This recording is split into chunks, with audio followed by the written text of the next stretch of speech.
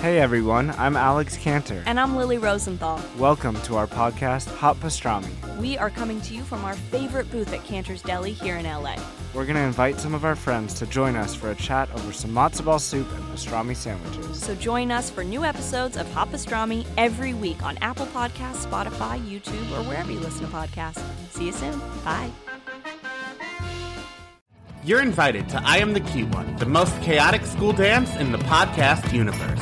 Let's spike the punch, grind to usher, and recap some of the cutest movies that made our millennial minds explode.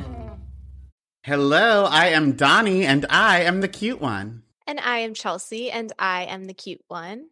But we are here with the cutest one, and that is Melissa Beck from Real World New Orleans and Real World Homecoming New Orleans. Hey, Melissa. Oh my gosh. Thank you, Donnie and Chelsea, for having me. This is like such a cool podcast premise. I'm like so excited to talk about what we got to talk about today. Oh, thank you. We are so excited to talk with you. We are. We really are. And I don't want to make you or myself feel old, but you were such like a big part of my formative years, we'll call them. So I wanted to make sure the movie we were covering when you were here was a big part of your formative years. It was. Hold on. So let's skip the part where you're not trying to make me feel old. Because it doesn't matter. I'm going to feel old. So how old were you when you were watching Real World? Your season, I was 9th grade.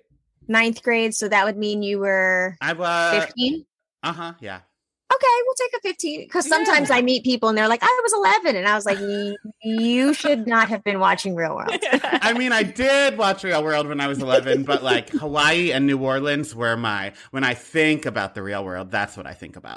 So then I wanted to make sure the movie we talk about meant something to you. So we asked, and you picked Welcome to the Dollhouse. Welcome to the Dollhouse is literally a top 2 movie for me, and it ain't number 2. I know that sounds so crazy. People probably have really super intellectually stimulating or like, I don't know. I feel like maybe my favorite movie should not be Welcome to the Dollhouse, but it truly really is. And I've always been a fan of Todd Solondz and Heather Matarazzo this entire time because of it. It emphasizes that feeling of otherness that so many of us struggle with in middle school, but it does it on such a heightened, funny, dark way that there's so many pieces of the movie that resonated with me. Just, you know, that kind of awkward, ugly, a lot of emotional feelings vibe. And and there are so many gems and there are so many nerds. Yeah. It's such a special little film. I really love it. Well, I appreciate you bringing this to us because and I call it a shtick, but it's just actually my real life. I am that person that before Donnie and I started this podcast, if someone was like, you should check out this movie or haven't you seen what? Like my answer is always no. My answer was always like, haven't seen it. Pop culture blind spot. I just missed every formative movie ever. So part of this podcast is me experiencing things for the first time. And this was the first time I watched this movie. I'm not going to lie, you threw us a little bit of a curveball, or I should say me. I wasn't knowing what I was getting into. And then I'm like, oh, this is like dark, but lovely. It really hit me in a lot of ways that I was not expecting. So thank you for bringing this to me because I mean, honestly, I really enjoyed it. I'm a person that really loved Pen 15. So like when I saw Pen 15, it brought back the Dollhouse feelings. And I was like, yeah, this is the pocket of like weird, but lovely, but dark that I would really like to explore in my own like writing.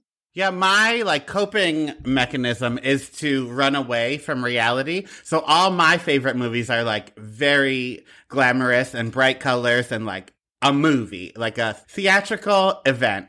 So I have vivid memories of actively passing this movie at Blockbuster because I was like, no, too real. Okay, but how did you feel after? It is the most real movie we've ever covered. Like I told Chelsea, this felt the least like a movie out of everything we've watched, but it felt the most like middle school. Like I felt something watching this. And we'll get to all of it. Okay, let's get to it. So I do want to set the scene. The movie came out May 24th, 1996. So at that time, The Crossroads by Bone Thugs-n-Harmony was the #1 song in the US, and Ooh Ah Just a Little Bit was #1 in the UK. Also this week, The Fresh Prince of Bel-Air aired its series finale on NBC. And in the box office, Mission Impossible, Twister, Spy Hard, Flipper, and The Truth About Cats and Dogs were top of the charts. So just so you know what else was going on in the world when this movie came out. I mean, what a time, because Bone Thugs and Harmony also is one of my top tier musical acts. Have loved them forever. Their part on Mariah Carey's Breakdown, another song that doesn't get enough play, a classic. Wow, I didn't even think about the things that were happening in the world at the time that the movie came out, because the movie was such a weird cult little gem that you had to be kind of weird to be into it. But now I feel like it's held up in the ways that it should have, in that weird dark space that I think that movies like Napoleon Dynamite, like that was the vibe they were going for. But like Welcome to the Dollhouse was the predecessor to all of that. But even like some of the stuff that quote unquote doesn't hold up that we will talk about at the end, it still in a weird way holds up that much more because it's so 1996. So all of the things that don't hold up because 1996 in itself doesn't hold up in a 2022 world, like it is such a accurate depiction of what it was like during that time period, if that makes sense. It absolutely does. Yeah. So I do want to give some background and trivia about the movie before we jump into the plot. The tagline for the movie was "Not all girls want to play with dolls," which is why it always caught my eye every time I passed it at Blockbuster, because it said Dollhouse, and then the tagline was about dolls, and then I would read the back and say, still no, still no. But in 2022, the answer is yes. The budget was $800,000, and it made $400,569,000 worldwide. It was directed and written by Todd Solondz, as Melissa already said, and he hasn't done anything that I think our listeners have ever heard of, but he did have a small part in As Good as It Gets as the man on the bus. So you might recognize him from that, cutie. You know what he did after this? He did a film with, it was called Happiness.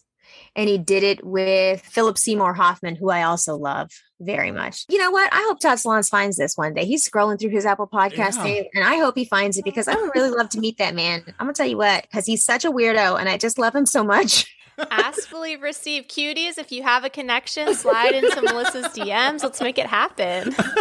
Tag him in the show notes if he has Instagram. Yeah. So, a little bit of trivia. Heather Matarazzo later said that filming this movie made her aware of her own sexuality, because she did research after the scene where she was called a lesbo, because she didn't know what that word meant. And when she discovered the definition, she realized that's what she was. But she was raised Catholic, so she felt ashamed, and it took her 9 more years to be comfortable enough to come out. Wow. I never even thought about the work informing her later life. Yeah. That scene where she's holding up her hand and it's so awkward. It's like painfully awkward. Yeah. She played this character just beautifully. She always does, though. She always does. So we're at the part of the show where I want to know, what character, if any, do you identify as? So Melissa, you can go first. I mean, I feel like I'm a total Dawn Wiener. I think I'm a total Dawn Wiener that probably grew up to be, you know, as sassy as the snotty little sister, you know, with a little bit of orthodontia and skincare. But that otherness that Dawn Wiener exemplified in the film resonated with me so much, because I was a military brat, moved around all, you know, my childhood. And when we moved off base for the first time, nobody looked like me anymore. So when we lived on base, everybody's dad was Black, everybody's mom was Asian, everybody was a mix of whatever. And then when my dad was finally getting to a space where he was choosing the state that he would retire in, he ended up retiring in Florida.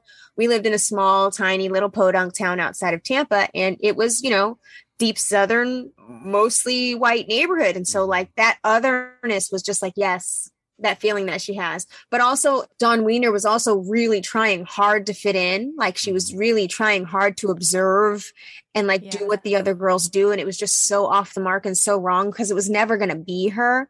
Like I remember those feelings, but I also specifically remember abandoning that. Just be like, you know what? It's not going to work out, Melissa. You just got to do you. Just say this ain't going to work. So like, I'm different from Dawn Wiener in that sense, but like that feeling of really knowing that there's something off about yourself that isn't going to work with this out group, and to either embrace it, because I felt like she also embraced her nerdiness, like just her walk, her dance, her outfits, like everything about her was just so lovely and charming and like unabashedly nerdy.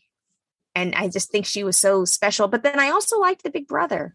He was like so mean and matter of fact, but wrong in so many ways. So you're just the whole Wiener family tree then, Melissa. Oh, listen, I'm the mom too. Get that mess out my backyard. There's so many people I resonate with in the film. Chelsea, who are you? Well, of course, as is tradition, our guest gives like a beautiful, insightful, heart-wrenching account of who they are. I am Cookie, the girl who stands up and makes an announcement about her birthday party for literally no reason. That's me. I'm like, excuse me, just attention on me for 1 second. I just want to remind everybody it's about to be my birthday. Oh my gosh, I forgot how horrible Cookie was. Yeah, that's right. Okay, so Donnie, who are you? I am not stealing your answer. I promise I have it in my notes. But Dawn was who I was as a child, and then I did grow up to be a Missy. Like, Dawn is who I was inside, and then I think I decided to show the world the little sister in the tutu. Yeah, listen, it happens that way. When you have time to, like, marinate in your awkward and really own that piece of who you are, and you're super confident in it, I feel like there's so much space to become a Missy. Absolutely. And start, pirouetting all over the goddamn place. So now it's time. Melissa, we warmed you up, but now the pressure is on. We're putting 1 minute on the clock. And can you give us the synopsis of the movie? Yes. Welcome to the Dollhouse is a dark coming-of-age film focusing on Dawn Wiener, a 13-year-old dork who has to navigate a lonely family life, a gorgeous little sister, a domineering mom who doesn't understand her. And in all of this, she falls in love with the hottest, sexiest bar mitzvah party singer. Hilarity ensues. See, now, if that was the back of the VHS box, I would have rented it. So our movie begins, like Melissa said, with Dawn Wiener, a glasses-wearing 7th grader, played by Heather Matarazzo. And for those of you who don't know her by name, that is Lily from The Princess Diaries, Tia from Saved, and Randy's sister from the Scream franchise. So now that you know who brings this character to life, you know the kind of girl we're dealing with here. What do you mean by that, Donnie? Like Heather Matarazzo. Okay, so with other like versatile actresses like Jennifer Aniston or Mandy Moore, you have to give the character like 5 minutes before you see what kind of person we're I love getting. that in your world you're like the versatile actresses. I mean, Mandy Moore, yes, of course. Fine, but I love that like you had to find a way to say the words Mandy Moore in a podcast. Go on. Okay, hold on a second. You have an irrational love for Mandy Moore because I'm missing you like candy. Don't get me started. Melissa, I went to her concert this weekend and I cried the entire time. I mean, she's a treasure, and I feel that she has always been an underrated treasure in the pop world. I felt that she was robbed in the Jessica Brittany years because Baby Girl was really singing. She was. Me too. Thank you. Do I need to leave? I'm like, maybe I should just go at this point. Melissa, you're just speaking what he, like the rants that he texts me, you've just spoken out loud. Like, I'm not convinced that he didn't like slip you a 20 before the show just to say all of his takes. No, but you know what else is very special about Mandy Moore that like just really endeared her to me in ways that like make no sense, and I should not even be this deep about this lady who doesn't know anything about what I'm doing or what I'm saying, so it doesn't matter if I'm going to exalt her. Her house is a mid-century modern masterpiece, beautiful gem. Her taste level is so freaking high. Just Google Mandy Moore house. She's one of those people who I think probably has every back copy of Domino magazine just because she's that cool. Her color choices, I don't know, Google it. Google Mandy Moore's house and you will fall in love with her in a different way just because her taste level is so high and immaculate and beautiful and different and like Palm Springsy, but not, but like accessible, but like kid friendly, but not. I don't know. Her personal style is really fantastic. You're absolutely right. I spent the beginning of quarantine with her. I mean, not at her house, but like she did those live shows every Thursday and I was there for every one. And the house was beautiful. It was. It was. You speak no lies. So, Donnie, I know that when Mandy Moore's name is said, your brain just explodes to another planet. So the original thought before I cut you off was that she's a versatile actress. So yes, that's correct. So like in a movie with Mandy Moore or Jennifer Aniston or whoever, you need to like give the character 5 minutes to see what we're working with. But with Heather Matarazzo, once you see her name on the like opening credits, you know the character we're getting, which I love. So, with that said, naturally, Dawn is teased constantly at school, and even the kids she saves from bullying doesn't have time for her and calls her a lesbo as a little thank you. Brutal. It is. Brutal. Melissa, our listeners know that I was bullied in middle school and then decided to be the bully in high school. And Chelsea played sports, so we know what that means. But where did you... Where did you stand in middle school? You know what's weird? I was really truly a chameleon in middle school. I kind of didn't fit in anywhere specifically, so I kind of just floated around. But I also, in middle school, was the time that I discovered hardcore music and like, you know, deep cut weird stuff. And in that weird space, I felt like I belonged, which was really kind of priming me for the way that I would end up meeting my husband, who plays in a hardcore band, and like there would be no reason why I would know what a Glassjaw is, but I did, you know. So thank you for not belonging. It worked in my favor at that time. I never was bullied and then became a bully. It wasn't like the kind of bullying that you're seeing in Welcome to the Dollhouse where it's overt and right in her face. It would be like weirder, like subversive, quiet stuff like, oh, who are her parents? Like, what does she do? Like, it would be like, okay, she's weird. Where's she from?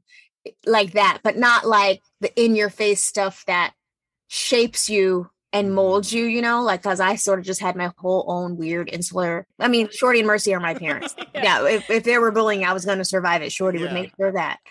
So, wow, that's interesting to hear. I'm feeling so bad that I made you watch this film. I feel like it did trigger you the whole time. It was in a good way. Yes. I played a lot of sports. I'm Sporty Spice of this podcast, but also, as my mother famously told me, high school was a time for me to develop my personality because I was the girl with missing canine teeth and pink braces and pink hair in high school that I think I always had delusions of grandeur. So like people may have been mocking me, but I didn't know or notice or care because I was like, this is who I am. Enjoy, you know? But that's so wonderful.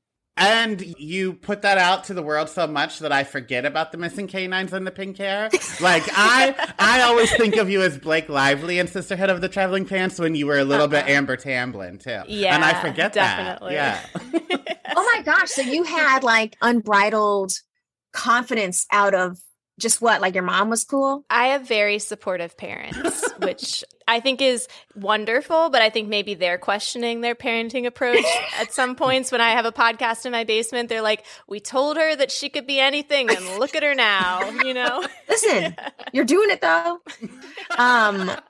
Okay. So I'm just trying to get a bigger picture of like what's happening in this trio in this room. So we have a person who was athletic, but also very much, you know, on her live in my own bubble world, which seems like has not stopped. What makes you say that? And then we have the bully who became the bullied, who then realized, oh yeah, I don't want to be a bully. Okay. We got a good mix for this episode. I'd say. Hold on. Are you wearing a Yellow Jacket shirt? I am. Okay, wait a second. Not to go off on a tangent, but please tell me your Lottie Hive. Oh, absolutely. Okay, because recently, because I've become Lottie Hive, I've been nonstop buying lilac items. I have lilac bedroom slippers. I have lilac ballet slippers. I bought a lilac dress. I'm a person that really only wears black, but like I'm so Lottie Hive after I finished that show that like when it comes back, I'm going to be prepared to have my lilac clothing on. This is the second time you made me sweat this episode. And this is the second time I'm going to ask, should I leave, though? Should I just leave the two of you? I feel like you're having a nice time. Maybe I'll just... No, I need a chaperone so I don't make a fool of myself. Wait a second. Did you guys watch Euphoria? Love you for Yeah, I can't. And also, the very troubling thing that takes place in my home is talk about different experiences. My husband says it's a nostalgia type of show for him because it reminds him of his high school years. I'm like, pardon me? And his brother has said the same thing, like, to me without realizing that my husband has said that too. And I'm like, I am glad that we moved our two daughters away from where you grew up because no, thank you. Yeah. Now your husband's high school to be like, sir. Right? So let me talk about this movie if we have to. Yeah, are we back to talking about the movie, or do we want to talk about other stuff? Did we do our homework yet? We can do both. We'll pass notes and do homework. So Dawn's home life is not much better than it is at school. Her older brother is in a garage band that includes, was that an oboe? That was an oboe, right? We'll say it was. And her younger sister, the family favorite, is an annoying girl who spends her days leaping around in a tutu.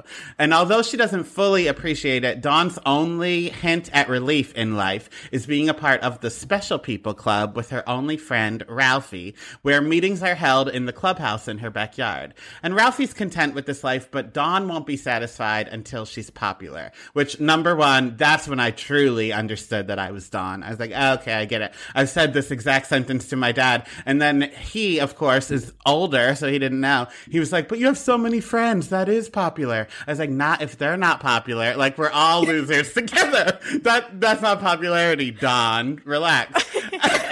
And two, this Special People Club, I was in one of my own. It wasn't called the Special People Club, but it might as well have been because in elementary, me and my friend Alex had the Nature Club, and all we did was sweep up dirt at recess. Wow. Uh-huh. Was this a self-created club? Oh, yeah. Like, there was no teacher, but they gave us the broom, of course. They were like, what do you need this for? We were like, Nature Club. Oh, my gosh. How undesirable. It wasn't like the cleaning club. It was the nature club. Yeah, because we like swept it from the like blacktop into where the dirt should be. Oh, you're giving back to the earth. Yeah, we didn't rake leaves. We didn't do anything else. Just swept dirt off of the blacktop. Love that. We certainly weren't going to play ball on it. So, Ooh, sports, no. yeah, forget about it. Were you in a Special People's Club, or were you in all like real school sanctioned events? My sister is 5 years older than me and had a 10 speed, which was a very, very big deal to me at the time.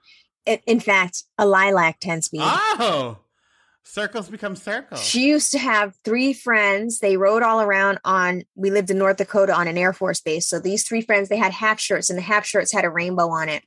So they all 4 would go around. They'd go to the shopette. They'd buy little snacks and candy, whatever. And every now and again, she would have to take me with her. And she hated taking me with her because I'm 5 years younger. 5 years is a long time. Mm-hmm. Yeah. So her club was called the Rainbow Club of very cool girls. And I was just not in it, but then got to be a part of it by proxy. So no, I was never in a real sanctioned club. I remember I wanted to be in Girl Scouts, but Shorty was like, don't nobody got money for that. So I was in a weird offshoot of Girl Scouts called Primroses or something. Oh. That nobody's ever heard of. Yeah. I bet you it was nothing. I bet you it actually wasn't even a real thing. My parents just told me that's what it was. But we just hung out in like a hallway and colored for a little bit and then got picked up. But yeah, I wasn't in any real clubs. I think I did debate. Okay. I like that. No real clubs. No. Mm-mm. Chelsea? Well, I've told my story of the OC Alliance, which was the club my friends and I created so that we could watch and talk about the OC in high school. So that was pretty much the like least sanctioned club there was, because then, sports. Well, so. right. So moving on. So later, Dawn's mom does that thing that moms do when they try to plan it in your head how you should feel. So she tells her daughters that they love and care about each other. And she's like, Dawn, you love your sister. You love her. Tell her you love her. And Dawn refuses to tell Missy that she loves her. So her mother makes her stay at the dinner table until she does say it, which is never. So then finally, in the middle of the night, her mom concedes and lets Dawn go to bed. And this is how I used to be when my dad tried to force me to learn to play sports. Like, I would would miss catching the ball on purpose so that he would get angry after like a half hour and then say, we're not doing this, and then give up. And then I didn't have to learn how to play sports. Yeah. The only time I was ever like forced to stay at the dinner table was my mom. Well, my mom is a wonderful woman. Mom, you listen to this podcast. I'm sorry. Skip ahead. I'm about to talk mad shit about you. But again, very supportive, Melissa. Too supportive because she listens to this podcast where I just talk shit about her every single week. But we've talked about her biggest fear of being recommended to be on the show What Not to Wear. Her second biggest fear in life is giving my brother and me salmonella. And so this fear led to the world's grossest chicken in human creation. So my mom would bake the chicken and then she would be worried that it wasn't like cooked enough. So she would throw it in the microwave for like an extra couple minutes. And I would be given the option. I either had to sit at the dinner table until like, you know, the little hand is at 7 and the big hand's at 6, or I could eat my chicken. And I waited out the clock every single time because each bite was like, you know, when you've been like chewing juicy fruit gum too long and it starts to like dissolve in your mouth a little bit? It was like that, except for some reason, like the more you chewed, the bigger the piece got.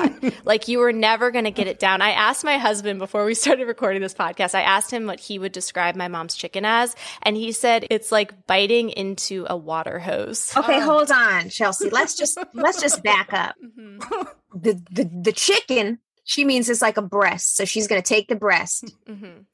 She's going to bake it. Then there's no salt and pepper. There's like a little bit of pepper and there's a shit ton of salt. This is a woman from Michigan. Lots of salt. Mm. Mm-hmm. Okay. And then it's just baked. So it's in there just turning into that weird gelatinous beige. That's a great way of putting it. And then it goes in the microwave and then gets that gamey smell and taste. Mm-hmm. Yeah. Oh, no, man. I'm waiting at the clock. Cuties, you know I cannot see a movie without pretending I'm in it, and now it's your turn. Have you ever tried to use the Force when no one's looking, or thought about what superheroes would win in a fight? Then you'll want to stop what you're doing, unless you're driving, and visit Sideshow.com. Your eyes do not deceive you. They have a life-size, impeccably detailed replica of the child from Star Wars The Mandalorian. Now, I don't mean to brag, but Sideshow did send me the child. I call him Baby Yoda. I have since learned that is not his name, but he is my son now, so I will be continuing to call him as such. And we have been playing dress up, having photo shoots, and just having a grand old time. But if that one doesn't speak to you, how about a movie-accurate statue of Christopher Reeve as Superman? They got that too. But just wait until you see the incredibly lifelike figures of Robert Downey Jr. as Iron Man. We are thrilled to have Sideshow sponsoring our podcast today. They offer a wide selection of premium figures, statues, and fine art from the worlds of Star Wars, DC, Marvel, Harry Potter, Lord of the Rings, and so much more. These limited edition, handcrafted, officially licensed collectibles bring pop culture's biggest icons to life in your home. And here is the best part. You can get an exclusive $50 off your first order of $200 or more. It's a great opportunity for new customers to dive into the world of high-quality collectibles. Or you can gift it to that super geek in your life. Perhaps that person in your life that you know would cringe when they hear that I've been letting my daughter sleep with my Baby Yoda. And again, that I refuse to stop calling it Baby Yoda. Plus, shopping at Sideshow earns you 5% back in Sideshow rewards, meaning for every $100 spent, you get $5 back in rewards that can be used on future purchases. While geeking out is its own reward, your collection goes farther with Sideshow. So, what are you waiting for? Visit Sideshow.com, promo code CUTE1 right now, and get ready to let your geek side show. Oh, that's clever. Sideshow. Like Sideshow.com? I get it. Like what you're hearing? Head to patreon.com/IamTheCuteOne for more. There you can find uncut, unedited, and unhinged video and audio footage of current episodes. That's patreon.com/IamTheCuteOne. See you there. There's a reason why, like, my favorite foods to this day are like ramen, McDonald's, Hot Pockets. Hot Pockets. Oh my gosh, this is so exciting. My husband, I got home from New Orleans in November, and I think, I was homesick a little because I had never been away from my kids for that long. I was gone for 3 weeks during the filming. And then when we got home, we did a big supermarket shop. And in there, I had snuck in 2 cans of beefaroni. And I remember my husband being so disgusted. And he was just like, in what alternate universe do we have beefaroni in our house? And I was just like, I don't know. I saw it and I had like a visceral reaction to the packaging. And it was just one of those things where, I came home from school. I locked the door. I, turned on Dance Party USA. I made myself a bowl of beefaroni. And I was like, I just felt like I needed to feel like home. And he was like, are you going to start eating beefaroni? Because that's like really gross. And you're 50 years old. And I was like, well, cool, judgmental. A lot of times, sometimes the things that we like to eat are comforting because it reminds you of that time in your life. The food itself might be totally disgusting. Absolutely. Listen, I'm going to say beefaroni is delicious. But I understand your ramen Pop-Tart thing. Yeah. It's a way to reconnect with the younger you. And I mean, and it's worth the stomach ache, I think. I just started doing the Special K diet again. Whether that's to reconnect with middle school me or not, I don't know. I just knew it worked then and it's going to work now. Hold on a second. Oh, no. You eat Special K breakfast, lunch, and dinner? No, just 2 meals a day and then 1 regular dinner, which is supposed to be like a regular dinner. But then because I had Special K for 2 meals, I just binged the shit out of I just had half a Pizza Hut pizza, I'll order a breadsticks, and half wings. So for the cuties that have been following the case of why Donnie's number 2s smell like McDonald's lettuce, I think we have another lead. Oh my gosh, y'all are all the way tripping. Sorry, Melissa. Welcome to the show. Listen, y'all are country. I get it. Okay, are we still talking about this movie? Yeah, let's do it. So Dawn is not supported by the school administration against her bullies, namely Brandon McCarthy. In science class, when she informs the teacher that he's cheating off of her test, it results in her getting detention and having to write an essay on dignity. And later, when he terrorizes her at a school assembly, she gets in trouble for fighting back. But I do want to use this time to talk about the assembly because the guest speaker was a girl who was a former kidnapping victim. And I want to know why school assemblies are so wild. Because in my middle school, we had these Christians that came and tore phone books in half. And they were like, with Jesus, you can too. I don't know what it symbolized. I mean, I guess I do know what it symbolized, but I don't know why the school decided that was a good person to hire. Okay, hold on. We need to back up. Why did they tear up the phone book? To show you that, they had enough strength to just tear a phone book in half down the middle because of Jesus. Wow. Uh-huh. I want to know what that brainstorming session was like. They were like, how can we depict how strong Jesus' love is? I know. Have you seen the Yellow Pages lately? It's pretty big. And then what happened was they took the donation because, there were too many Yellow Pages. So they're like, how can we use this free donation of Yellow Pages and make it work for us? That's exactly what happened. Yeah. And then what did the school do with the ripped in half phone books? I think maybe recycle, hopefully. Yeah, right. Yeah. We didn't get a copy of it or anything. There was no memorabilia about Christ's love. It was just a phone book tournament. Where'd you go to school? Bensalem, Pennsylvania. It's where Ben Franklin allegedly flew his kite. Oh, Pennsylvania. Y'all are different. Y'all are special people. Pennsylvania is something special and very different. Okay. A little bit. This is all making a lot more sense. And now where are you from, Chelsea? I'm in the DMV. I'm in Maryland. Wow. Born and raised. Okay, Yep. so you know about Baltimore crabs. I sure do. Oh, babies. Okay, because that's where Shorty's from.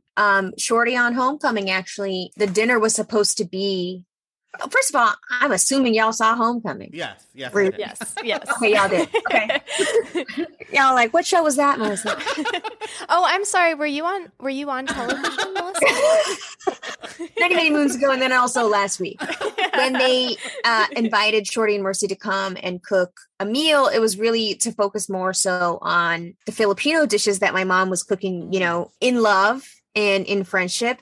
And then when Shorty figured out that it was Viacom paying the bill because they flew them down, they quarantined for a minute, they COVID tested them, and then they went on a wild goose chase with my mom to every Asian supermarket in Louisiana so that she can get all of the ingredients for this very beautiful meal. And at one point, my dad texted me and was like, hold on, who paid for all this shit?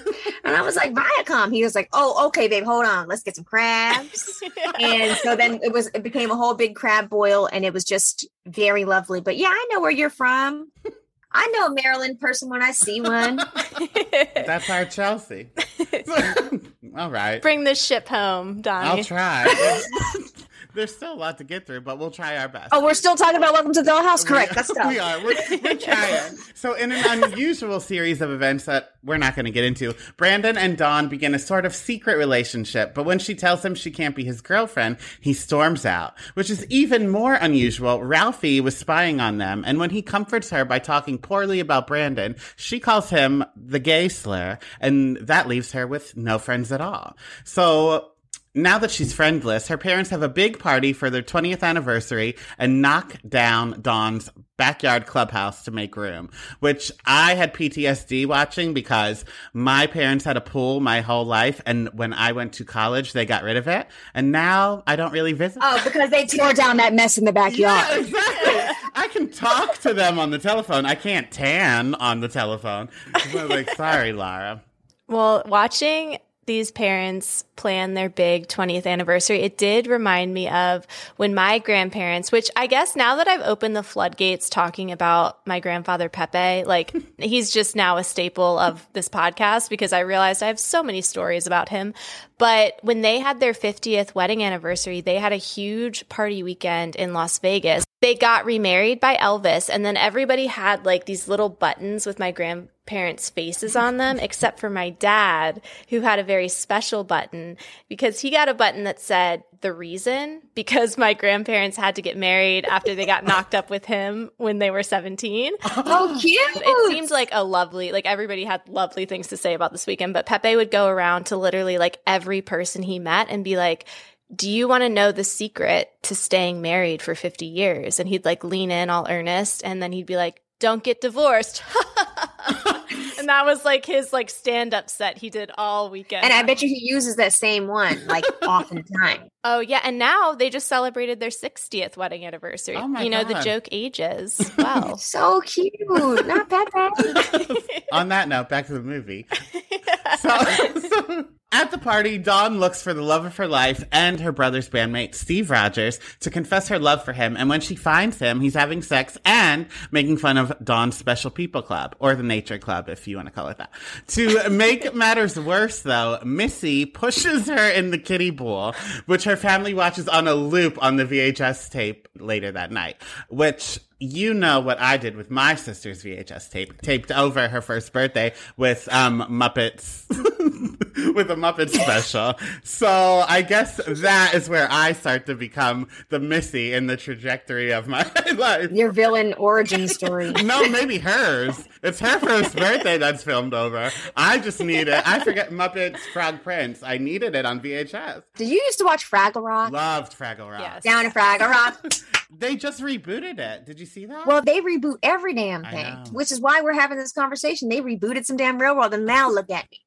I'm sitting in the closet and recording this podcast. I would have had you on with or without the reboot. Oh, thank you. And now you will be asked to come back again now that I know your loves are parallel to my loves. Oh, of course. Did you watch Dance Party USA? No, I don't know what that is. You mentioned it earlier and I just nodded, but I didn't know what It was the dance show, and there used to be like different dancers. There was a girl named Princess. She had a teardrop on her eye. You know what I'm talking about. Yes. Was it scripted or reality? It was like Solid Gold, but for white teenagers. Oh. It was really good. Now I need to find it on YouTube. My cousin watched that, and then whenever I got to be in the TV room when she was watching, I'd like scooch on over and watch. Oh, so good. Did you watch Gem and the Holograms? Gem, I love. Gem is My cat's named after her. Gem. But if I sing the theme song, she'll run in, so I can't sing it. You have her trained that way? Yeah, uh-huh. Can you train cats? With music, you can. How hot was Rio with the blue hair? So hot. Gem was so good. Remember when they tried to reboot Gem and like the disaster of that? Terrible. It was terrible. You watched it? No, Okay, good. I can't remember, but I remember there was a problem when they rebooted it. Something like that. Yeah, I was the one on the message board talking shit about it. Do not see this movie. Okay, then I definitely didn't see it because you said so. Good. So Dawn's mother asks her to give Missy a message. She has to find a ride home from ballet, but Dawn is still upset about the pool incident and Missy's overall being that she doesn't give her sister the message, which results in Missy being kidnapped. Now, Melissa, I know you explained how you related to Dawn and why this movie, like, meant something to you, but this is the part of the movie when I said, like, Melissa, are you okay? Like, is this a comfort movie? How often did you watch this? Listen, We'd love to have you back on the podcast for like another wholesome feel-good comedy, maybe like Sophie's Choice, Schindler's List, like, you know, something that really makes you feel good and remember your childhood. you guys got to the kidnapping part and the part where he's like drawing on the chalkboard at 3:00. You guys are like, is Melissa okay? I was not expecting the true crime twist, I have to be honest. So it was a twist. Me neither, to be fair. Yeah. The kidnapping was a little bit weird, but we needed it to push forward the idea that her dad is completely checked out, whatever. Mhm. The mom is obsessed with the baby. So there's no way that she was ever going to rise to the level of like Missy importance. Mhm. Steve was completely unattainable. It was never going to happen, but she really had it in her mind that it could when she's sitting on that roof of the car. So yeah, the kidnapping was a little bit crazy, especially because I'm a mother of 3 and practically a helicopter mom. And like my kids, I don't have free range kids. They ain't allowed to do nothing. We go in Target and I'm like, if I put my hands out like this and I can't touch you, somebody is dead tonight. So like, I am very overprotective. Okay. Yeah. Let's skip that part. What? Well, no, please answer the question. How often did you watch it? I've seen the film like a dozen or so times plus. Okay. All right. We'll take it. Well, the music score is great. Yeah, mhm. I love the Okay. music, and I love Heather. I do. I Yeah. think it's such a well-made film, and it's so dark, but also so funny. Mhm. So funny. Yeah. But like tragically funny, uncomfortably funny. The kind, it gives you church giggles where like you're laughing and you're like, I should not be laughing right now, but it's making me laugh harder. And this is actually fucking hilarious. Yes, and then also like, wow, thank God I survived 7th grade. Yes. Uh-huh. Yes. Yeah, Okay. exactly. I'll allow it. Thank you. So the answer is Melissa. Okay? Question mark. PBD. So, with only 19 minutes left in this movie at this point, there's a lot that happens. Brandon is expelled for falsely selling drugs and is about to be shipped off to a reformatory, so he runs away to New York. And it appears New York is the place to be, because that night at dinner, Dawn's mother gets a call from the police that Missy's tutu was found in Times Square, so Dawn takes a bus in the middle of the night and heads to New York City to find her sister. While she's there, Missy is found at home, unharmed. She was kidnapped by one of her neighbors who locked her away in a room in the basement. So Dawn calls to speak to her mother, who still ignores her. And just like the start of the movie, things aren't much better at school. Dawn is speaking at a school assembly, thanking everyone for their help in finding her sister, when the school joins in a chant to taunt her. Okay, so it was pretty dark. But dark's okay. Dark's okay.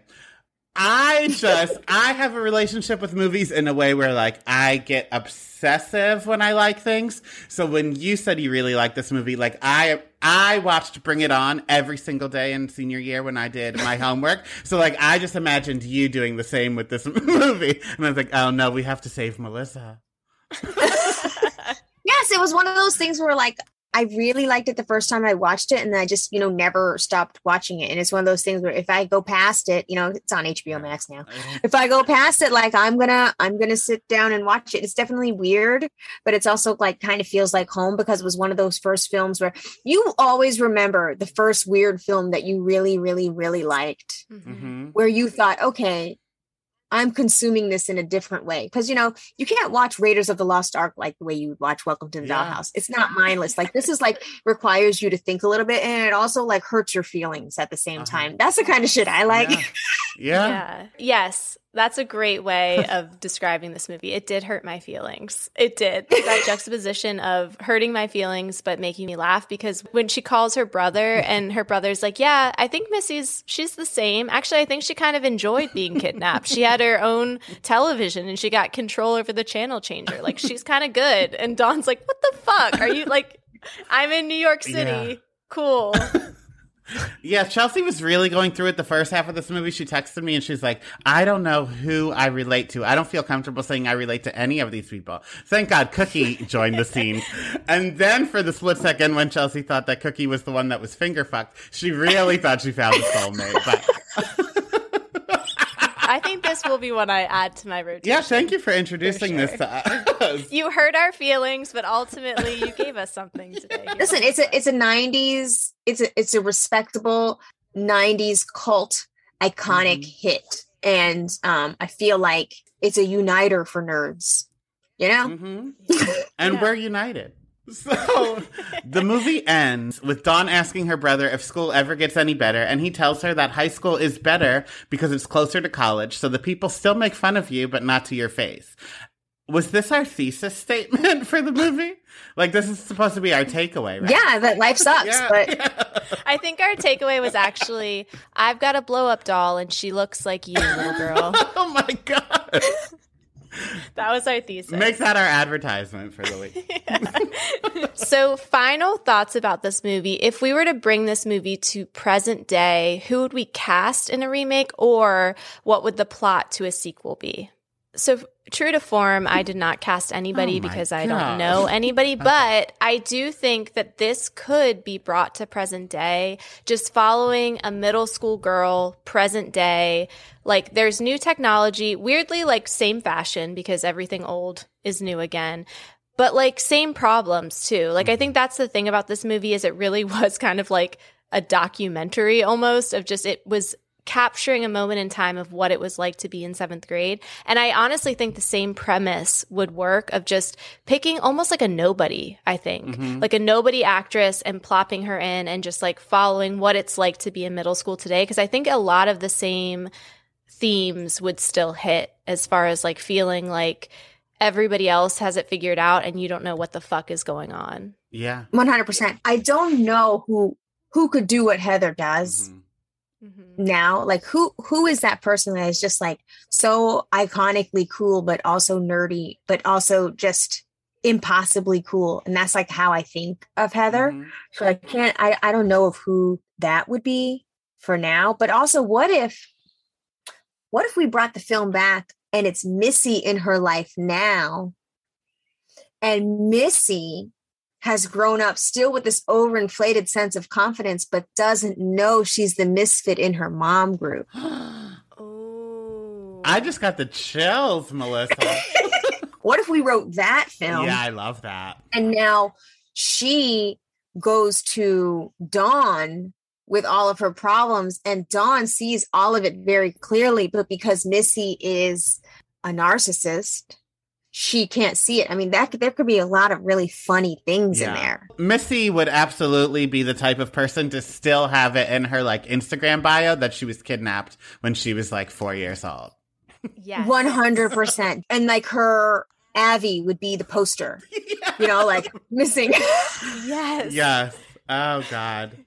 So, when the director and writer does find this podcast episode, then please reach out to us, because we do have a sequel ready for you. Yes. Final thoughts. What for us about this movie aged well, and what aged like blockbuster? Well, the fashions aged well. I mean, Yes. all of the fashions would be in Urban Outfitters right now. Yes, the outfit she wears at the anniversary party, I really want Chelsea and I to make a like new advertisement for our podcast wearing those. Because I love that outfit. Yes, I love that outfit. I think the bullying is the same. It's just that we have technology now. Yeah.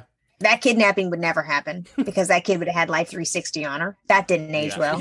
She would have gone live on Instagram from the trunk, like, hey to my fans, I'm in the back of Mr. Whoever's car. Oh my God. Yeah, I do think, I mean, like, obviously we talk about almost every week with recapping movies from the 90s and 2000s, like, the F word, the R word, but also, again, it ages poorly, but in the same respect, it ages well, because I do think, again, it's just that 1996 doesn't age well in today's standards of what we put up with. Like I said, it's a documentary, basically, this movie of like, this is what it was like, a moment in time, a picture, a snapshot. And so in the same ways it doesn't age well, it also, I think, ages well for capturing, it's a period piece, basically.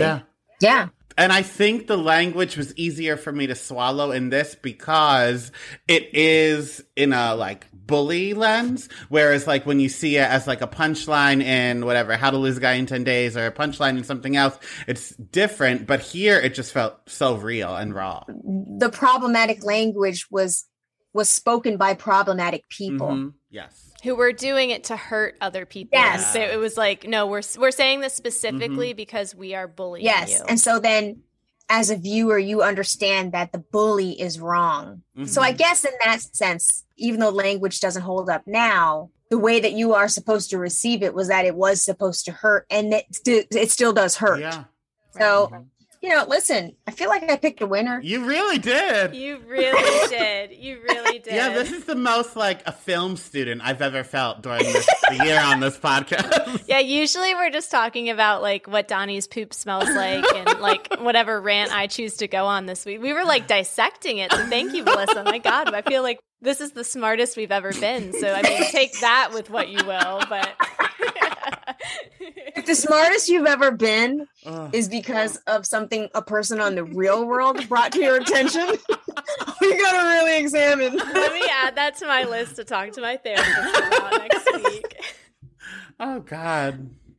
Well, on that note, we did it. So thank you again. We did it, Joe. Yeah, we really did. Melissa, thank you so much for coming on. I hope we didn't scare you away too much. No, not at all. I'm very excited to hear how you guys cut this up and make us sound smarter. We're already smart. I told you.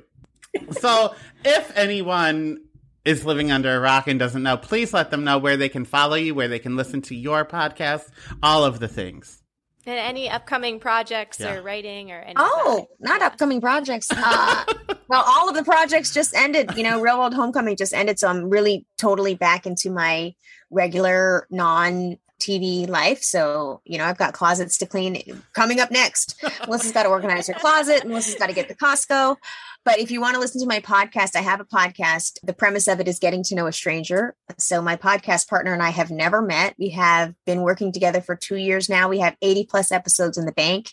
It's called Imperfect Strangers. You can find it anywhere you listen to podcasts. When I'm not doing that, lounging around on my blue checked Instagram accounts that they're definitely going to take away at any time now. So follow me on my blue checks while I still have a blue check. I'm only going to matter for like a couple more weeks. Other than that, same old. I'm on my stay-at-home mom grind. So don't find me because look, you guys found me and look at me. A mess. Not a mess. Thank you so much. Thank you. And thank you everyone for listening. So we will talk to you later. Love you like a sister. Bye. Thank you for listening to I Am the Cute One, a nostalgia podcast. If you liked what you heard, be sure to give us a 5-star rating and subscribe to our show. You can follow me at Real Donnywood on Instagram and TikTok. And if you want more of my personal brand of chaos, check me out at Ono Chels on Instagram. And for uncut, unedited, and unhinged video and audio footage of current episodes of I Am the Cute One, head to patreon.com/IamTheCuteOne. And go to IamTheCuteOne.com for the most chaotic merch on the planet. Talk to you later. Love you like a sister. Seeking the truth never gets old. Introducing June's Journey, the free-to-play mobile game that will immerse you in a thrilling murder mystery. Join June Parker as she uncovers hidden objects and clues to solve her sister's death in a beautifully illustrated world set in the Roaring '20s. With new chapters added every week, the excitement never ends. Download June's Journey now on your Android or iOS device or play on PC through Facebook Games.